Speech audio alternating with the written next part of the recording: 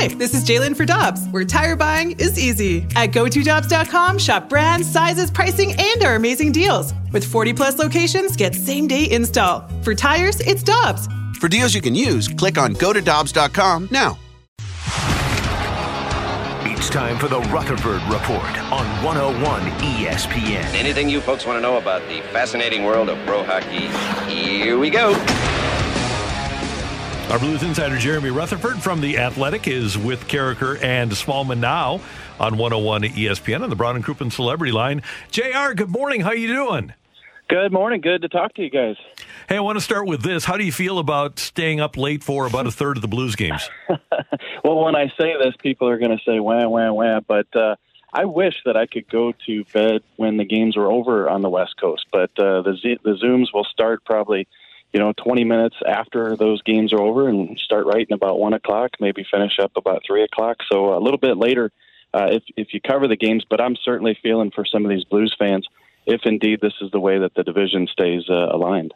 Jared, what do you think the thought process would be for putting the Blues out west and not in the Central?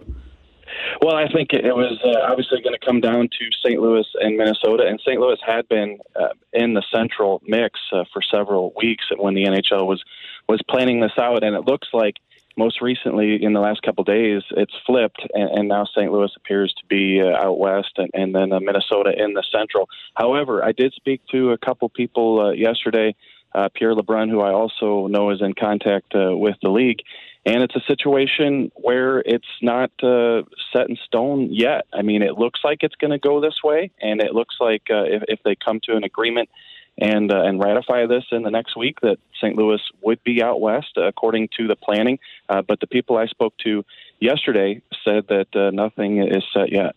Do you think this is strictly based on geography? Because as the crow flies, St. Louis is the closest to the Western teams, or is there something else here in regards to the Blues being willing? Greg Wyshynski, ESPN last night, reported that the Blues and their TV partner, Fox Sports Midwest, preferred the later starts to the 6 o'clock starts.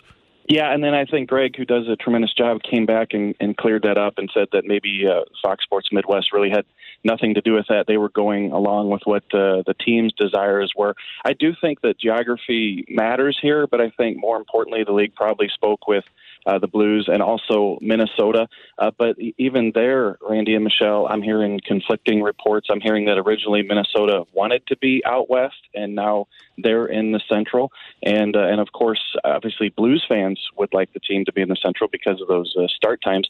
But perhaps there's a reason behind the scenes that the Blues preferred to be out west. So we'll find out in the coming days, but just so many conflicting reports right now. Jerry, I'd also think that if you're looking at some of the potential matchups for the Blues in the Central, you've got a renewed rivalry with Detroit. Of course, the Blues, Blackhawks, Nashville. You'd see the Lightning. It just seems like from a viewership standpoint that you wouldn't want to lose those matchups.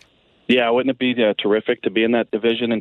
And you're only going to see these Eastern Conference teams in an arrangement like this 1 year. This is a 1 year deal for people who aren't paying attention every day in terms of why they're doing this. They're just doing this because of the shortened season and because of the pandemic and the Canadian border not allowing teams to cross. So they need to have that all-Canadian division. But I know, Randy, I can imagine listening to game days when the Blues are playing Detroit. I'd look forward to those shows.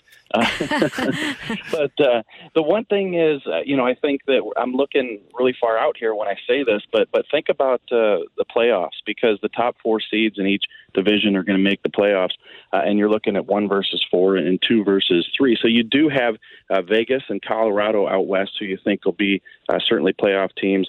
Dallas played in the Stanley Cup final, and then also St. Louis. So it's a pretty good division, but you feel pretty good about your chances of making the top 4 in that division. And look at what we'll call the mix of the Central and some of those Eastern Conference teams. You do have Tampa Bay won the Stanley Cup, and you do have Carolina, Columbus, 2 really good teams in the playoffs last year. Nashville, a pretty good team. So, those rivalry situations would be phenomenal to have those for a year.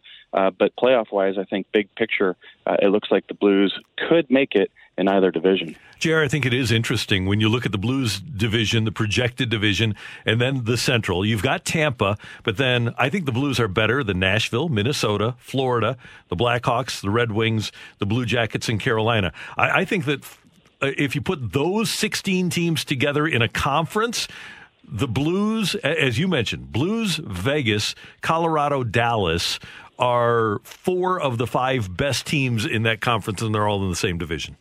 Yeah, I agree. A lot of people are looking at these divisions, and not just the last couple of days, but last week, 2 weeks ago, when these kind of surfaced, is that Pacific division was weak because of the LAs and because of the Anaheims and such, and that the Blues would fare well in that division. But I look at this division that you just touched on with those other teams, Florida, Chicago, Detroit, that's not very good as well. That's why I'd like to focus on the top 4, because at the end of the day, that's all that's going to matter. And I think if you look at it from that perspective, you have 2 top-heavy teams with Vegas and Colorado. But if you can make it in that top 4, you will make the postseason. So as I see it, there's 3 or 4 good teams in both, and I would expect the Blues to be in that mix. By the way, when we did that survey a couple days ago, most fans did predict that if the Blues were in that Pacific division, if it played out that way, the Blues could be in that 3 to 4 mix. JR, speaking of things that you've put out at The Athletic, you have a great piece up right now looking at the potential. It's a mock draft of the expansion draft for the Seattle Kraken. Which players could the Blues potentially lose to that draft? Yeah, it's going to be interesting. And I've been doing this for a couple of years. I did my first mock protected list for this draft, the Seattle one, back in 2018. And at the time, the headline was, could the Blues really lose David Perron again? And here we sit 2 years later, and it is potentially likely. So I think if you look at this, the 7 forwards that I predict, and there's 7-3-1, 7 forwards, 3 defensemen, 1 goaltender. The 7 forwards I have are Tarasenko, O'Reilly, Schenn, Schwartz, Robert Thomas, Kyrou, and Sundqvist. Now, you might say, why Kyrou and Sundqvist instead of David Perron? The reason is David Perron's going to be in his mid-30s with 1 year left on his contract. Meanwhile, you have a 22-year-old phenomenal skater in Jordan Kyrou, and if he ever figures it out, in terms of his all-around game, he could be a really good player. Sundqvist, 3 more years left on his deal. He's 26. He's kind of a motor for this team. So you hate to say it, and you hate to potentially lose David Perron again, but I think that he's a guy. If it's not Perron, I think Sammy Blais or Zach Sanford. Also, you got to look at defense here. Colton Parayko, Torrey Krug now instead of Alex Pietrangelo, and Vince Dunn are my 3 defensemen. That leaves off Justin Falk. A lot of people would say that if you expose Falk, you could lose him. I'm not so sure. That contract, $45 million over the next 7 years, is pretty steep, and I don't know that Seattle takes that on. So those are the players that I'm looking at that potentially could be available for Seattle. I would guess part of it would also be how does Marco Scandella perform this year, because he seems to be one of those guys that when Vegas made their selections, he'll be 31 or 32, I guess, coming up that year. He'll have a couple of years left at a pretty good contract, and if he has a good year, he's kind of a foundational. He's not a guy that's a star, but he's a nice player to have if you're trying to win. Yeah, he could be. He's an option, but he will have 3 years left on that deal at a pretty decent number, 3.7 in a pandemic era where we don't know that the salary cap's going to go up. He's going to be in his 30s. Kind of a dark horse for me. Scandella definitely on that list, but a dark horse for me. Niko Mikkola will be eligible for the draft, and here's a guy, mid-20s, 6'5" with international experience. The Blues would hate to lose him. Jeremy Rutherford is with us. A couple more quick things here on 101 ESPN. How confident are you about the NHL being able to pull off what they're trying to pull off? Apparently, we're heading into another surge after Christmas, and they want to start on January 13th. Yeah, it's going to be difficult. I think they know that going in. I think everybody realizes around the league, the teams, everybody, that it's going to be more difficult than it was to put on the bubbles in Edmonton and Toronto. But they're just going to try to push forward. They know that they're going to run into issues like the NFL, like Major League Baseball, and games are likely going to get canceled, and their teams are going to be missing players. I don't know any other way around it. If they want to get a season in and they want to try to do this, the best they can do is sit down, which they've been doing for months, put these protocols together, understand that there's going to be issues, and have reactionary plans in place once they happen. So I'm pretty confident. I think that they've been doing their due diligence just like they did with the bubbles, and I think we'll see hockey in mid-January. And finally, JR, one obligatory captain question, because the Blues have not anointed Ryan O'Reilly as their captain, as they did, by the way, when Petro was made their captain. They had a press conference. They haven't had a Zoom press conference or anything. My question, though, is can you envision a scenario, and what might it be, in which Ryan O'Reilly is not wearing the C for the Blues? Yeah, I can, and I do think it's going to be him. I don't think that's any reach there. I think he's the leader of this team. But I think that it's a situation where if Ryan O'Reilly said, you know what, guys, I can still lead. You can put the C on somebody else. And if the Blues look at a guy like Braden Shen, who brings a ton of energy, I know some people are throwing Colton Parayko's name out there. I'd rather see him focus on his defense and taking over Petrangelo's role. But if the Blues and Ryan O'Reilly sat down and talked about it and figured out that it might be more worthwhile to put the C on somebody else and have them bring the energy and the passion, whereas O'Reilly can just lead, I think that's a scenario where you could do it without Ryan O'Reilly. I did hear Doug Armstrong say recently that he's not worried about contract length or anything like that. Ryan O'Reilly has 3 years left on his deal. You give it to the guy who's the best candidate today, and then when he's no longer a Blue, you give it to the best candidate at that point. So that's not a situation where you give it to, let's say, a Braden Shen just because he's got 8 years left on his deal. They're going to give it to the leader, and I think that's Ryan O'Reilly. What's at the top of your Christmas song power rankings? Well, I'm listening to a lot of Christmas music in the car here when I'm not listening to you guys on 101 ESPN. But it's the Christmas songs when they come out once a year. I get the kids in the back seat, 11 and 7 years old, and they love it. We start singing those. So can never pass up on a good Rudolph the Red-Nosed Reindeer.